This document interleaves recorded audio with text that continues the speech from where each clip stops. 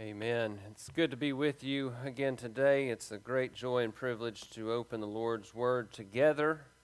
I read this morning online a quote from a man named James Stewart. I don't know the man, but I saw the quote and I thought it was really good to begin our time together today. It said, in essence, that the purpose of preaching, our purpose as we're gathered together sitting under the authority of the Lord's Word, is to quicken the conscience by the holiness of God, to feed the mind with the truth of God, to purge the imagination by the beauty of God, to open the heart to the love of God, and to devote the will to the purpose of God. That is the purpose of preaching, summed up really in a short manner, that we want to see the beauty of God. We want to feed our minds upon the truth of the Lord. We want our consciences to be quickened to His truth and our wills to be devoted to do as He would command. And so that's our goal today. And in seeking out that goal, I invite you to turn with me to the book of 2 Peter. 2 Peter chapter 1, and we'll focus in on verses 8 through 11 this morning as we kind of finish up this opening section of Peter's second epistle. Through the first 7 verses, we have seen Peter write of the divine power of the Word of God, and we have seen Peter write of the invitation to be partakers and sharers in the divine nature of God, not that we become like God's, but that we share in His glory, that we have this joyful participation with the Lord. And Peter wraps up his opening discussion today by writing of how we should strive after and how we will attain, how we will be given entrance into the kingdom of God, entrance into the kingdom of God. This opening section of 2 Peter, I believe, is one of the most pointed passages of Scripture as it pertains to the call and the importance of personal holiness, holiness being the outworking of salvation. In our text today, Peter mentions this idea of being useless and being unfruitful. He says that those who lack maturity and lack the drive to grow in godliness are like blind people who are short-sighted, who forget the purification, the purifying work of the Lord Jesus Christ. And he tells us that it is in this way, in this striving after Christ, that we have assurance, that we have understanding and the knowledge that the Lord has supplied eternal life to us. So with that, let's look at our text. I want to back up to verse 5 to kind of set some context. And so we will read 2 Peter chapter 1, verses 5 through 11. I'll ask that you stand with me as we read the Lord's Word together. This is God's Word. It is holy, inspired, and inerrant. It's given to teach, to instruct, and to train us in godliness. And reads as follows: Now for this very reason also, applying all diligence, in your faith supply moral excellence, and in your moral excellence knowledge, and in your knowledge self-control, and in your self-control perseverance, and in your perseverance godliness, and in your godliness brotherly kindness, and in your brotherly kindness love. For if these qualities are yours and are increasing, they render you neither useless nor unfruitful in the true knowledge of our Lord Jesus Christ. For he who lacks these qualities is blind or short-sighted, having forgotten his purification from his former sins. Therefore, brethren, be all the more diligent to make certain about his calling and choosing of you. For as long as you practice these things, you will never stumble. For in this way, the entrance into the eternal kingdom of our Lord and Savior Jesus Christ will be abundantly supplied to you. This is God's Word. May He write it upon our hearts. You may be seated. Now join me, if you will, and let's go before the Lord in prayer. Our God, we come before you now, and first, we just stop to praise your great and mighty name. For you are holy, holy, holy. The whole earth is full of your glory. All of your creation points to your magnificent power and your great glory in all things. Lord, when we consider your works and the work of your hands, who are we, Lord, that you would be mindful of us? Who are we that you would care for us? Who are we that while we were your enemies, you would choose to send your Son to die for us, to reconcile us to you through the blood of his cross? Lord, as we consider those great truths, I pray that we would be humbled. Lord, I pray that we would understand just a small hint of your greatness, that we would understand our lowliness, that we are nothing but for your great grace. Lord, as we seek to study your word and have your word written upon our hearts, we understand that this work is but a miracle that only you can complete. Lord, for our minds, if not helped by your Holy Spirit, will be too dull to grasp the truths before us. Our hearts will be too cold to hear and receive and apply the truth and to repent of our sins. But Lord, your Holy Spirit has quickened us unto salvation. Your Holy Spirit is a revealer of all truth and all righteousness. And we ask, Lord, that your Spirit would now open our minds to this glorious truth that you have for us today. Lord God, as our Savior prayed, would you sanctify us by the truth, for your word is truth. Would you give us eyes that see, ears that hear, and hearts that eagerly and earnestly long to know and understand and apply the truth. Lord, help us not to rely on our feeble and weak and worthless efforts. Lord, we know that you call us as your people to strive earnestly, but we know that we strive only in the strength that you supply.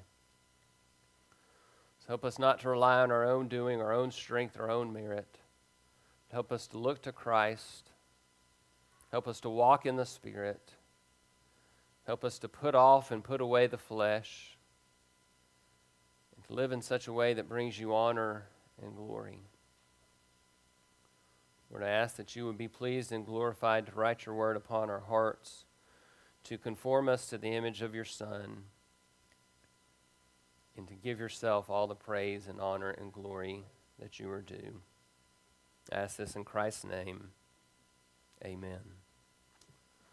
So as we look at these verses today, they are so very clear for us. They instruct us in the importance of walking in godliness as those who are partakers, those who are sharers in the divine nature of God. For it is fitting for the partakers of divine nature, those who long and yearn for divine glory, it is fitting for us to walk in the truth. For the kingdom of heaven is not given to those who live and walk in unrighteousness. Paul was very clear in writing that in 1 Corinthians. He said that, "Do you not know that the kingdom of heaven is not given to those who walk in unrighteousness? Such were some of you, but you were washed, you were cleansed, you were justified, and you were sanctified in the name of the Lord Jesus Christ." That is the driving emphasis of the text before us today, this transformation that comes to those who are in Christ, that we are washed, that we are cleansed, that we are justified, and that we are being sanctified because of the work of God through the Spirit in conforming us to the Savior. So as we look at this text, we see that entrance into the kingdom of Christ comes to those who diligently seek to increase in godliness. We must seek to increase in godliness, to know our Savior, and we must remember his saving work, and we must rest in his saving power. It's one of the great things about this text is we have these two paths where we are called to strive and labor and diligently seek to apply and walk in the truth. But then we're told that the kingdom of Christ is abundantly supplied. It's abundantly, freely given. It's abundantly and freely given because of the finished work of Christ at the cross. We cannot earn that. We cannot merit any more of God's grace or His favor on this journey toward eternal life. We strive and labor, but we do it in the strength that God supplies for His glory, not to earn righteousness, but to please the God that we love and serve. Continually in this text, we are drawn back to the work of Christ. Really, in every verse, you see a drawing back to Christ. Verse 8, we see Peter write of the true knowledge of our Lord Jesus Christ. In verse 9, he talks about the purifying work, how we are purified from our former sins. In verse 10, he says that we must be diligent to make certain of the Lord's calling and choosing of us. And verse 11 tells us of our entrance into the very kingdom of Christ that is given to us. So you have these paths where we must supply this effort. We must supply all diligence. But we know the kingdom is supplied. The grace is given. The work is finished. And so while we strive and labor, we always lift our eyes. We always lift our heads. We always want to seek after and run our race toward Christ. So let's begin and look at how entrance into the kingdom of God is supplied. There are some ways that the Lord tells us we must live, some things that we must avoid, some things that we must pursue, and then as those things all come together, there's this glorious security that we have in Christ. So beginning at verse 8, we see that there's this idea of effective knowledge of Christ. Effective, powerful, working knowledge. For if these qualities are yours and are increasing, they render you neither useless nor unfruitful in the true knowledge of Christ. If these things are yours, you are not useless. You are not unfruitful. You are effective. You are making progress in godliness. You say, what are these qualities? Well, think back to verses 5 through 7 that we looked at last week. For this reason also apply all diligence. In your faith supply moral excellence. In your moral excellence, knowledge. In your knowledge, self-control. In your self-control, perseverance. In your perseverance, godliness. In your godliness, brotherly kindness. And in your brotherly kindness, love. We have these two great ends of the Christian life, godliness and love. They are fruits that work together, but they are also individual in that godliness produces love. Love for God then produces godliness. Really, you could take verses 5 through 7 and look at them forwards and backwards, because love drives this integrity, this character, this faith that we have in Christ, but genuine faith in Christ works through the Spirit to the end of love. I think you could see here, kind of as Paul alludes to in Galatians chapter 5, writing of the fruit of the Spirit, there Paul shows the fruit of the Spirit as being a single gift, a single fruit. It's not the fruits with an S of the Spirit. It is the fruit of the Spirit, because the Spirit works all of those things in us. And these items, these qualities are the same way. You can't have one and not be on the path to get to the rest of these. So they all work together. Why are these important? That's the question that we can kind of answer in verse 8. Why is it important that these qualities be in us? Peter says that if they're yours and if they're increasing, you're neither fruitless nor unuseful in the knowledge of Christ. So let's think about that. Peter says that these qualities must be yours. And I want to be careful in thinking about this, but I want to look at what the text says. These qualities are to be yours. You have an ownership of this godly quality that is supposed to be working up in you. It's not that you've earned it. It's not that you set yourself out and say, I'm now going to be godly. It's that the Lord entrusts these qualities, just like He entrusts spiritual giftings to you. He entrusts them to you so that you then walk in them, so that you nourish them, so that you build them up and exercise them so that they may bear more fruit. You are, as the Apostle Paul would describe in 1 Corinthians 4, you are a steward. Paul said that he was a steward of the mysteries of godliness. Mysteries of godliness, of course, referring to the gospel. He was a steward, and Paul said that the steward must be found trustworthy. A steward must be found faithful in what is entrusted to him by his master. And so the Lord entrusts these qualities to us, and we must receive them as a stewardship. We must strive to be good stewards and allow these qualities to grow and to increase. How do we do that? By walking in the ordinary means of grace. By walking in things like Bible study, studying the Word, prayer, communion with the Lord, meeting together, gathering with the saints for corporate worship and Bible study and prayer and fellowship. It's through accountability with your fellow saints. That is how these things grow in us. That is how these things are increasing. That's how we steward them well, by allowing the Lord to work in His way and His means to grow them. We don't define, we don't get to choose how the Lord causes us to grow. The Lord outlines it in His Word what we must do. It's that we must know His Word. We must walk in godliness. We must pursue fellowship with the saints and gather regularly for corporate worship. These qualities are yours. You are a steward, and they must be increasing. These qualities are yours and are increasing. Surely, saint, there is no greater source of assurance of your salvation than the Lord Jesus Christ Himself.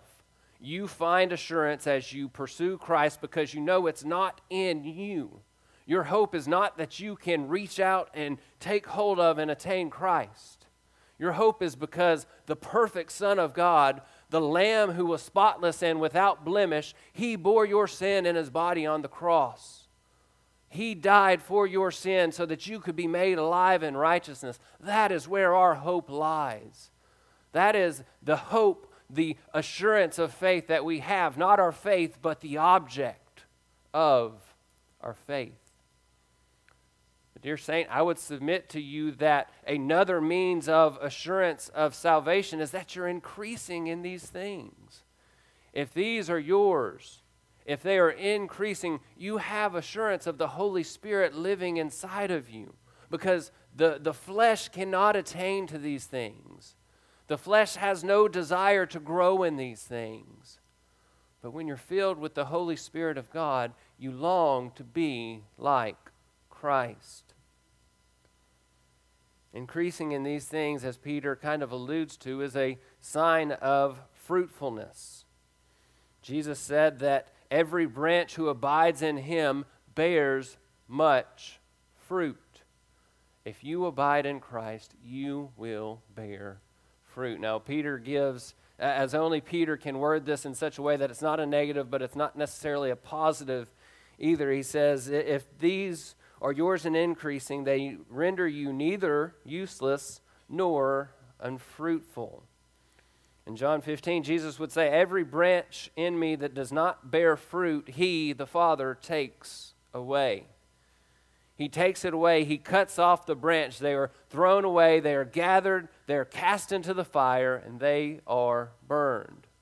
That's what awaits those who claim to be in Christ, but who do not produce fruit.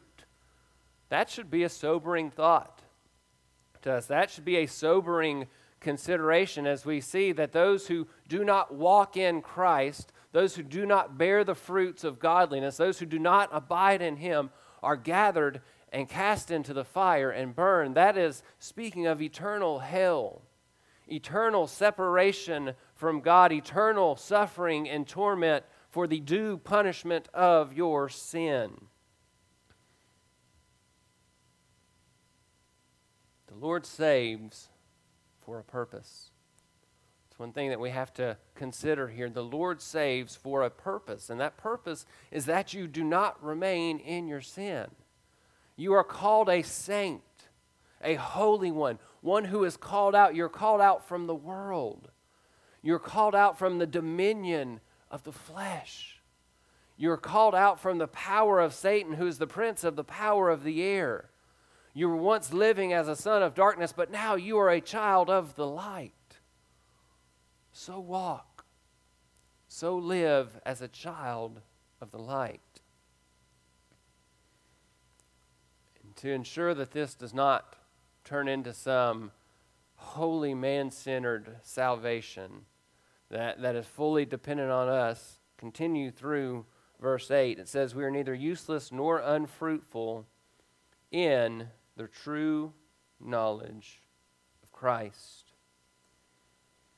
The goal and the source of our godliness, the way that we are made to be useful and fruitful to the Lord, is that we know Jesus Christ. Think about what Peter wrote in verse 2. Grace and peace be multiplied to you in the knowledge of God and Jesus our Lord. The Lord has given us everything pertaining to life and godliness in the knowledge of Him. If we want to be fruitful, if we want to have effective lives for the sake of the Lord, it's that we must know Him. For that is our eternal life, that we know Him, the one true God, and Jesus Christ, whom He has sent. Ask yourself, do I aim to grow in godliness so that I may earn the approval of men? Do I aim to grow in my walk with the Lord so that others look at me and say, oh, look at how spiritual that person is. Look how mature they are. Look at how much knowledge that they have stored up in their mind of the Lord and His Word and theology and doctrine and all these things. Is that your goal? Or is your goal that you want to walk in good works so that the world will see you and glorify your Father who is in heaven? True godliness results in a humility and a gentle, holy love that points the world to Christ. True godliness results in a humble, gentle, holy love for God and love for others that points the world to Christ. So ask yourself, does that describe your pursuit? Does that describe what you are aiming for and what you are growing in? As we said last week, if your godliness is to the end that you are not growing in love, then what you pursue is not biblical godliness. It's some device, something that you have designed and come up with in your own mind, because godliness results in love. We ought to be like John the Baptist so pointedly said, that he must increase and I must decrease. He, the Lord, must become greater and I must become less. Effective knowledge of Christ results in humility. It results in holiness. It results in a love that points the world to Christ.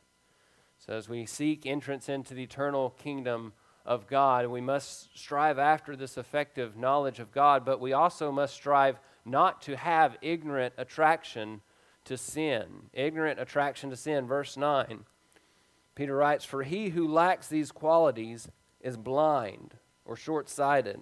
He has forgotten his purification from his former sins. This is so clear in pointing out the purpose of our salvation. The outworking of godliness is that we see the saving work of Christ and it changes us. It transforms us.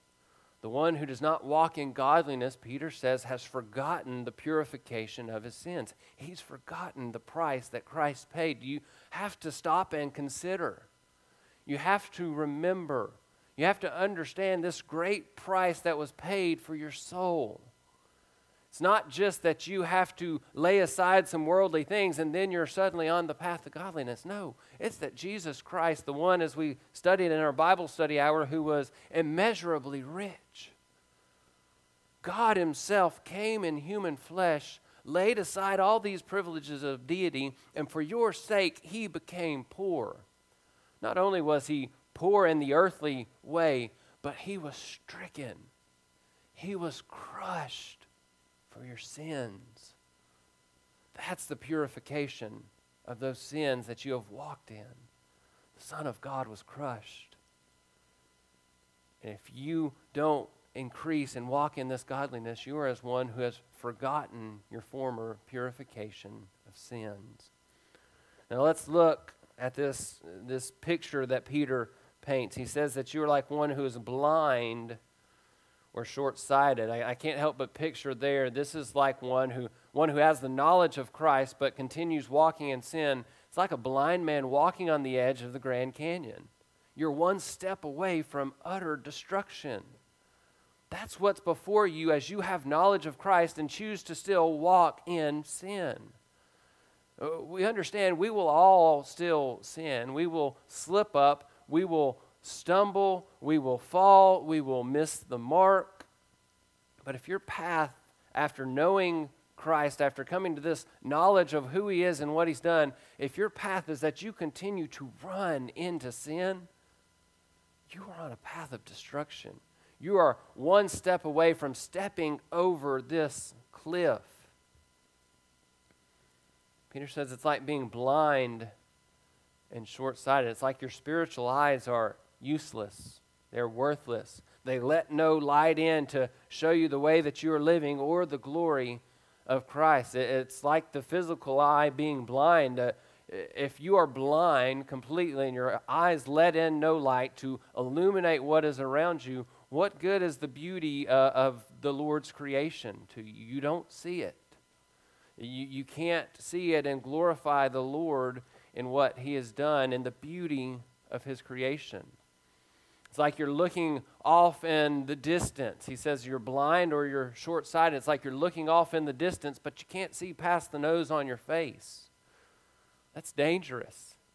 That can lead you certainly to a pathway that is not healthy nor safe. And that describes the one who knows about Christ but continues in sin. It's like what Peter writes about later on in 2 Peter at the end of chapter 2. He says in verse 24, "If after they have escaped the defilements of the world by the knowledge of the Lord and Savior Jesus Christ, then they are again entangled in them and are overcome, the last state has become worse for them than the first." Now let me tell you, and we don't have time to go into all of that, and that does not talk about losing salvation. What that talks about is that those who have this deep knowledge, but then they still reject Christ. And what Peter tells us, what Hebrews 6 tells us, is the state of that one is even worse than the state of those who have never heard of Christ, because there's this callousness. There's this hardness of heart when you see and know the beauty of the Savior, and yet you still reject Him. It's like being blind or short-sighted. Drive and draw this into the spiritual realm. Peter says it's like one who has forgotten his purification from his former sins. It's one who has forgotten that they are washed in the blood of Christ. That the blood of Christ was spilled and poured out to purge and to purify and to wash and to cleanse and to sanctify you. As Paul wrote in Titus chapter 3, it's not by works of righteousness that we have done, but according to His mercy He has saved us through the washing of regeneration, through the renewal of the Holy Spirit. That is the way that you are saved. And to remain in your sin is to forget that. It's to reject that. Paul would write in Ephesians chapter 5, he talks about Christ and His bride, the church. He says that Christ has washed His bride to sanctify her, to cleanse her by the washing of water with the Word. That is what Christ does. He cleanses, He washes, and He sanctifies. Though your sins are as scarlet, washed in the blood of Christ, they are as white as snow. That's the purification of your sins. And for the Christian to fail to lay hold of the need to grow in godliness is for the Christian to fail to take hold of and understand the price that was paid for their sin. How do you fight against this forgetfulness? Drive this home. How do you fight against this life that forgets the purification of your sin? And I think the answer is really rather obvious. It's that you talk about it. You think about it. You dwell upon it. You study it. In your home with your spouse or with your children, you read the truths of the Word and you discuss, what does it really mean that Christ died for my sins?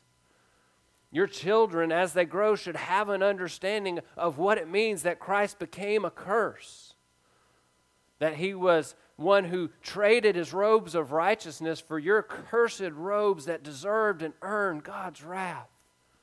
If you don't want to forget the purification, the purifying work of Christ for your sins, think about it.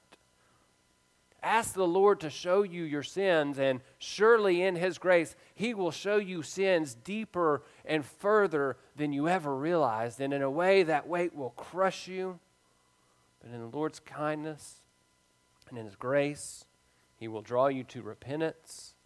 And though He crushes you with the weight of your sin, as you consider its cost, He builds you up in this assurance of your life in Christ.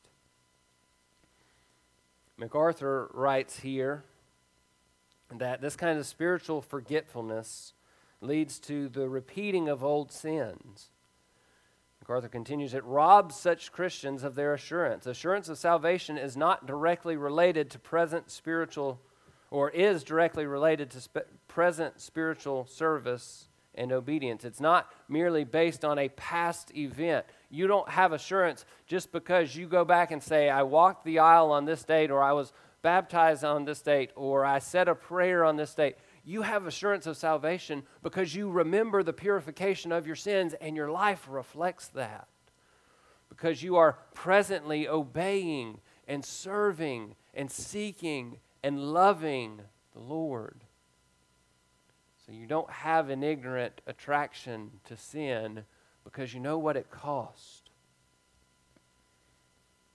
We must not disregard the Lord's call to holy living, because when we do that, we forfeit the glorious assurance of being one who is in Christ. If you are in Christ, you are a new creation. Old things have passed away, the new have come. You are made alive in Christ. You have died to your former life of sin, and you're made alive in this new life of righteousness. You have new desires and new affections. You seek new, different, good, holy, righteous things. To walk in Christ simply is to remember the price that was paid for your sins, and remembering that price, allowing it to build up in you a devotion to that Savior. It's not loving and not walking in the very things that nailed and hung Jesus to the cross. If you love Him, you will give those things up. If you love Christ, you will not love the things that nailed Him to the cross. If you love your Savior, you will not pursue the very things that caused our Heavenly Father to pour out His wrath on His only Son. Because you love Him. Not because you are rigidly seeking to obey to earn righteousness. Because you want to please the one you love. So all of this wraps up in love for Christ. Godliness comes when you love Christ. So there's this effective knowledge of God. There is this ignorant attraction of sin. And then we see that we must diligently practice what is true. Diligent practice of the truth. Verse 10, therefore, brethren, be all the more diligent to make certain about His calling and choosing of you. For as long as you practice these things, you will never stumble. It's almost like you hear an exhale from Peter here. Again, his writing, he just packs so much into verses 2, really into every verse. And it's like he comes to verse 10 and you hear, therefore, finally, in conclusion. What is his conclusion? It's that we must be all the more diligent to make certain about our calling. To make certain that the Lord has chosen us, to make certain that we are His, to make certain that as we sing, I am His and He is mine because I'm bought with the precious blood of Christ. We looked at the idea of diligence last week, so I don't want to exhaust that or go too deeply there, but we must remember that this is a call to action. This is not a passive word. It is in the imperative tense. It speaks of an ongoing action that shows immediate and present results. So this is not this idea that you will hear of letting go and letting God. This is us diligently striving and laboring and being active and being disciplined in this pursuit of the truth. This is the Christian exercising and living and walking in the new life that Christ has bought. But what are we to diligently do specifically in verse 10? Therefore, brethren, be all the more diligent to make certain about His calling and choosing of you. It's to make steady, to make steadfast, to make stable and firm your understanding of His election of you. We stake our eternal future in the Lord's calling and choosing of us.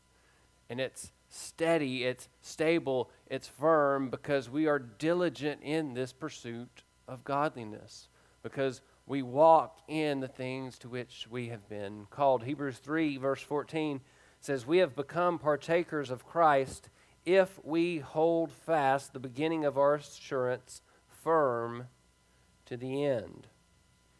The beginning of our assurance firm to the end. We have certainty of His work in us when we are pursuing that to which He calls us. It's an assurance of His work. It's not an assurance that we are doing enough. It's an assurance that His work is complete. The assurance that when Christ said it was finished at the cross, He really meant that. Because He did. Because it was finished. The price of your sin had been paid in full. Christ rose from the grave in victory. He gave up His spirit at the cross. On the third day, He rises in victory to show that He's triumphant, to show that the heavenly Holy Father had accepted that payment for sin. That is why we have certain assurance. We have certain assurance because it's God's election of His people. Peter says His calling and His choosing of you. Ephesians 1 says that the Lord chose us in Christ to be holy and blameless, to make us holy and blameless, to view us as holy and blameless because He sees us through the lens of Christ. Think about Romans chapter 8. Those whom He predestined, He called, and those whom He called, He justified, and those whom He justified, He also glorified. Be diligent to make certain, to be sure that you are among the called, that you are among the ones that He has foreknown from before the foundation of the world, because those who He foreknows, He calls and justifies and glorifies. There's great assurance. There's great hope in that. We're called to walk in the state that He has transitioned us to. We're called to walk in the light as He Himself is in the light, to put off darkness because there remains no darkness. The light has come. It has overwhelmed the darkness. We're walking light as He is in the light, and the blood of Jesus, His Son, cleanses us from all sin. We understand that passage in Romans 8 as speaking of this done deal of the Lord's election of the saints. But that done deal of God's election still has present results. We will one day be glorified, and we take that to the bank. But in between this justification and this glorification, there is the work of sanctification. There is the work of being conformed to Christ. What do? We strive humbly because it's God's work. It's not your work. It's not the church's work. It's the work of God in you. Verse 10 ends with this. I think there's kind of almost a double meaning, perhaps, what Peter writes here. He says, as long as you practice these things, you will never stumble. As long as you practice these things, you will never stumble. You will never fall away. You will never fall all the way back into your old manner of sin. So that's, I think, the first, perhaps, interpretation that we can put there. As long as we're walking in these things, you're not in danger of falling back into sin. You have this assurance that you will remain because you are walking in exactly what the Lord has called you to. James 2:10 tells us, whoever keeps the law and the whole law and yet stumbles in one point, he's become guilty of all. That should be a fearful thing to us as believers. To understand that one sin makes us guilty of breaking the whole law. Stumbling and falling away in that sense is a result of not repenting of sin. You go deeper and deeper and deeper into sin because you stumble and you refuse to get back up. Because you stumble, and due to the hardness of your heart, you remain in that sin. And so that type of stumbling should be terrifying. We should always be striving to diligently practice these things so that we don't stumble. There's another idea I think that a couple of commentators pick up with this idea, and that's the stumbling of fear of not remaining in Christ. This idea that we stumble over the idea of being able to backslide or to fall back into sin. And Peter says the fix to that, your hope in that, is to diligently practice and do what is right. And then you will never be overtaken by the fear of stumbling because you walk in Christ. Jude verse 24 says that the Lord is the one who keeps you from stumbling. He keeps you from stumbling to deliver you to His glory. The Lord does the work because it's to His honor and to His glory and His praise. So we come then to verse 11, kind of the climax of these 4 verses. We see that there's this effective knowledge of Christ that helps us to not forget our former purification of sins. It helps us not to have ignorant attraction back to our old way of life. It presses us onward to diligently practice the truth. And all of those things come together to result in verse 11, where we see eternal security in Christ. For in this way, the entrance into the eternal kingdom of our Lord and Savior Jesus Christ will be abundantly supplied to you. In this way, when you read that, that probably, hopefully, takes your mind back to the passage that Ben read earlier for us. Matthew chapter 7, where we are told to enter through the narrow way, to enter through the narrow gate, because the way is broad and the gate is wide that leads to destruction, but we are to be on the narrow way. We are to enter through the narrow gate because that is the Lord's call in salvation. There's one way to heaven. Jesus is the way, the truth, and the life, and no one comes to the Father except through Him. So may we think about that and consider that. But let's also consider that there's but one who puts you on the narrow way. There's but one who pulls you through the narrow gate, and that is Christ Himself. He is the one who stood in the gap, who closed the great chasm between your sin and the holiness of God. So if you are on the narrow way, if you are to enter through the narrow gate, it's only through Christ. It's only because He took your sin. If your own doing, you would remain on that wide and broad path. As Peter began his first epistle, the Lord has caused us to be born again. He's caused us to be born again to a living hope through the resurrection of Jesus Christ from the dead. And that salvation, Peter says, is protected. It is kept by God forever in heaven for you who are in Christ. So while we diligently strive, dear saints, strive in the hope of knowing that this work is done. the victory over sin has already been won. And if the victory is won, why do you not walk on that path? Why do you not forsake that sin? Why do you not cut off the arm of the flesh so that you can pursue a pure and undefiled relationship with Christ? Matthew Henry wrote, "It is the duty of believers to make their election sure and to clear up to themselves that they are chosen of God." We do that by striving. Dear friend, let me also tell you, you do that by looking to the Savior, by knowing the righteousness and the purity and the perfection of Christ. You have assurance because we have such a glorious Savior. You have assurance because Jesus truly was the God-man. Perfect holiness, perfect righteousness, sinless perfection, and then he went to the cross. That is where we place our hope.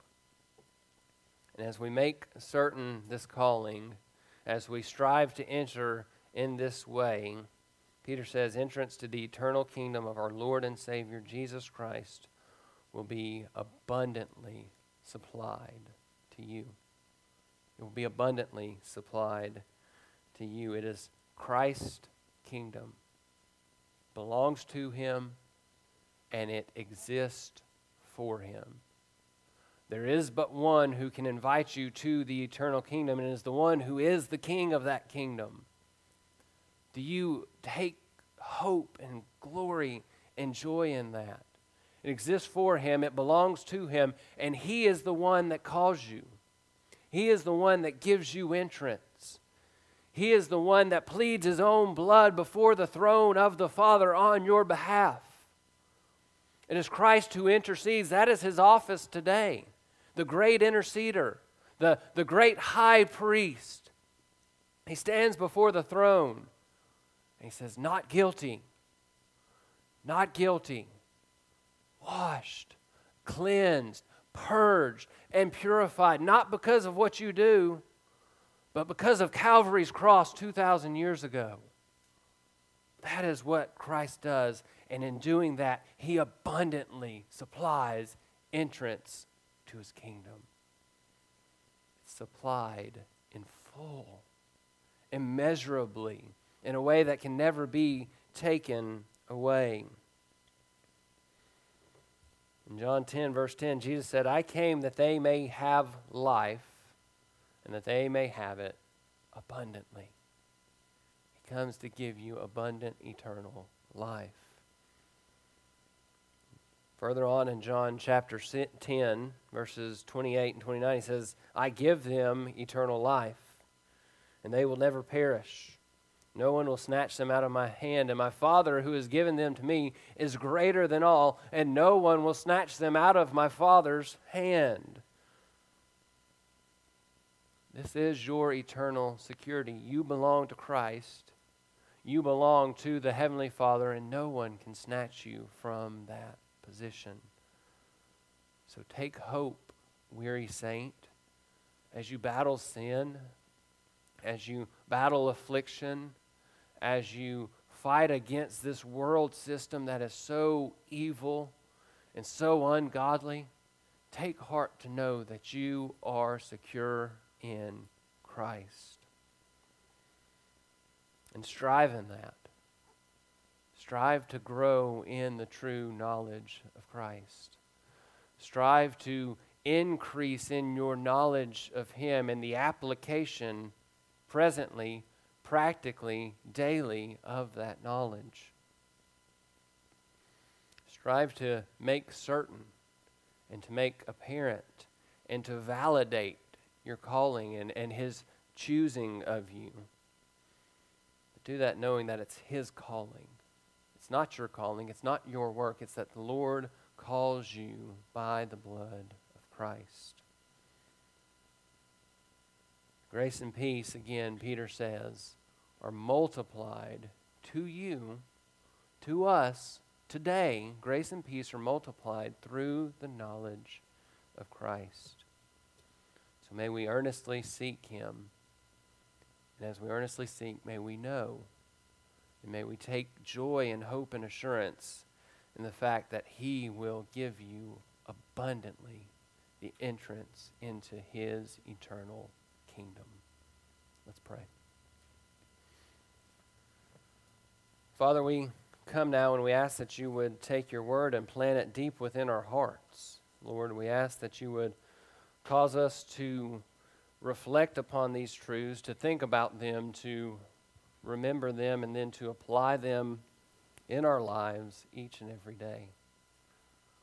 Lord, may we diligently seek to know our Savior more. May we walk in the newness of life that he has purchased. And as we do all of those things, Lord, may we do it hoping and knowing that we are secure in Christ. Lord, what a glorious thought to know that our Savior cried out before yielding up his spirit at the cross. He cried out, "It is finished," because the work is done. There's not left to do but to walk in it. So Lord, do that. Put strength in our every stride. Give us grace with every hurdle. Cause us to walk and to run with faith as we march on toward the prize of our Savior, Jesus Christ. To him be all honor and glory and power and dominion forever and ever. In his name we pray. Amen.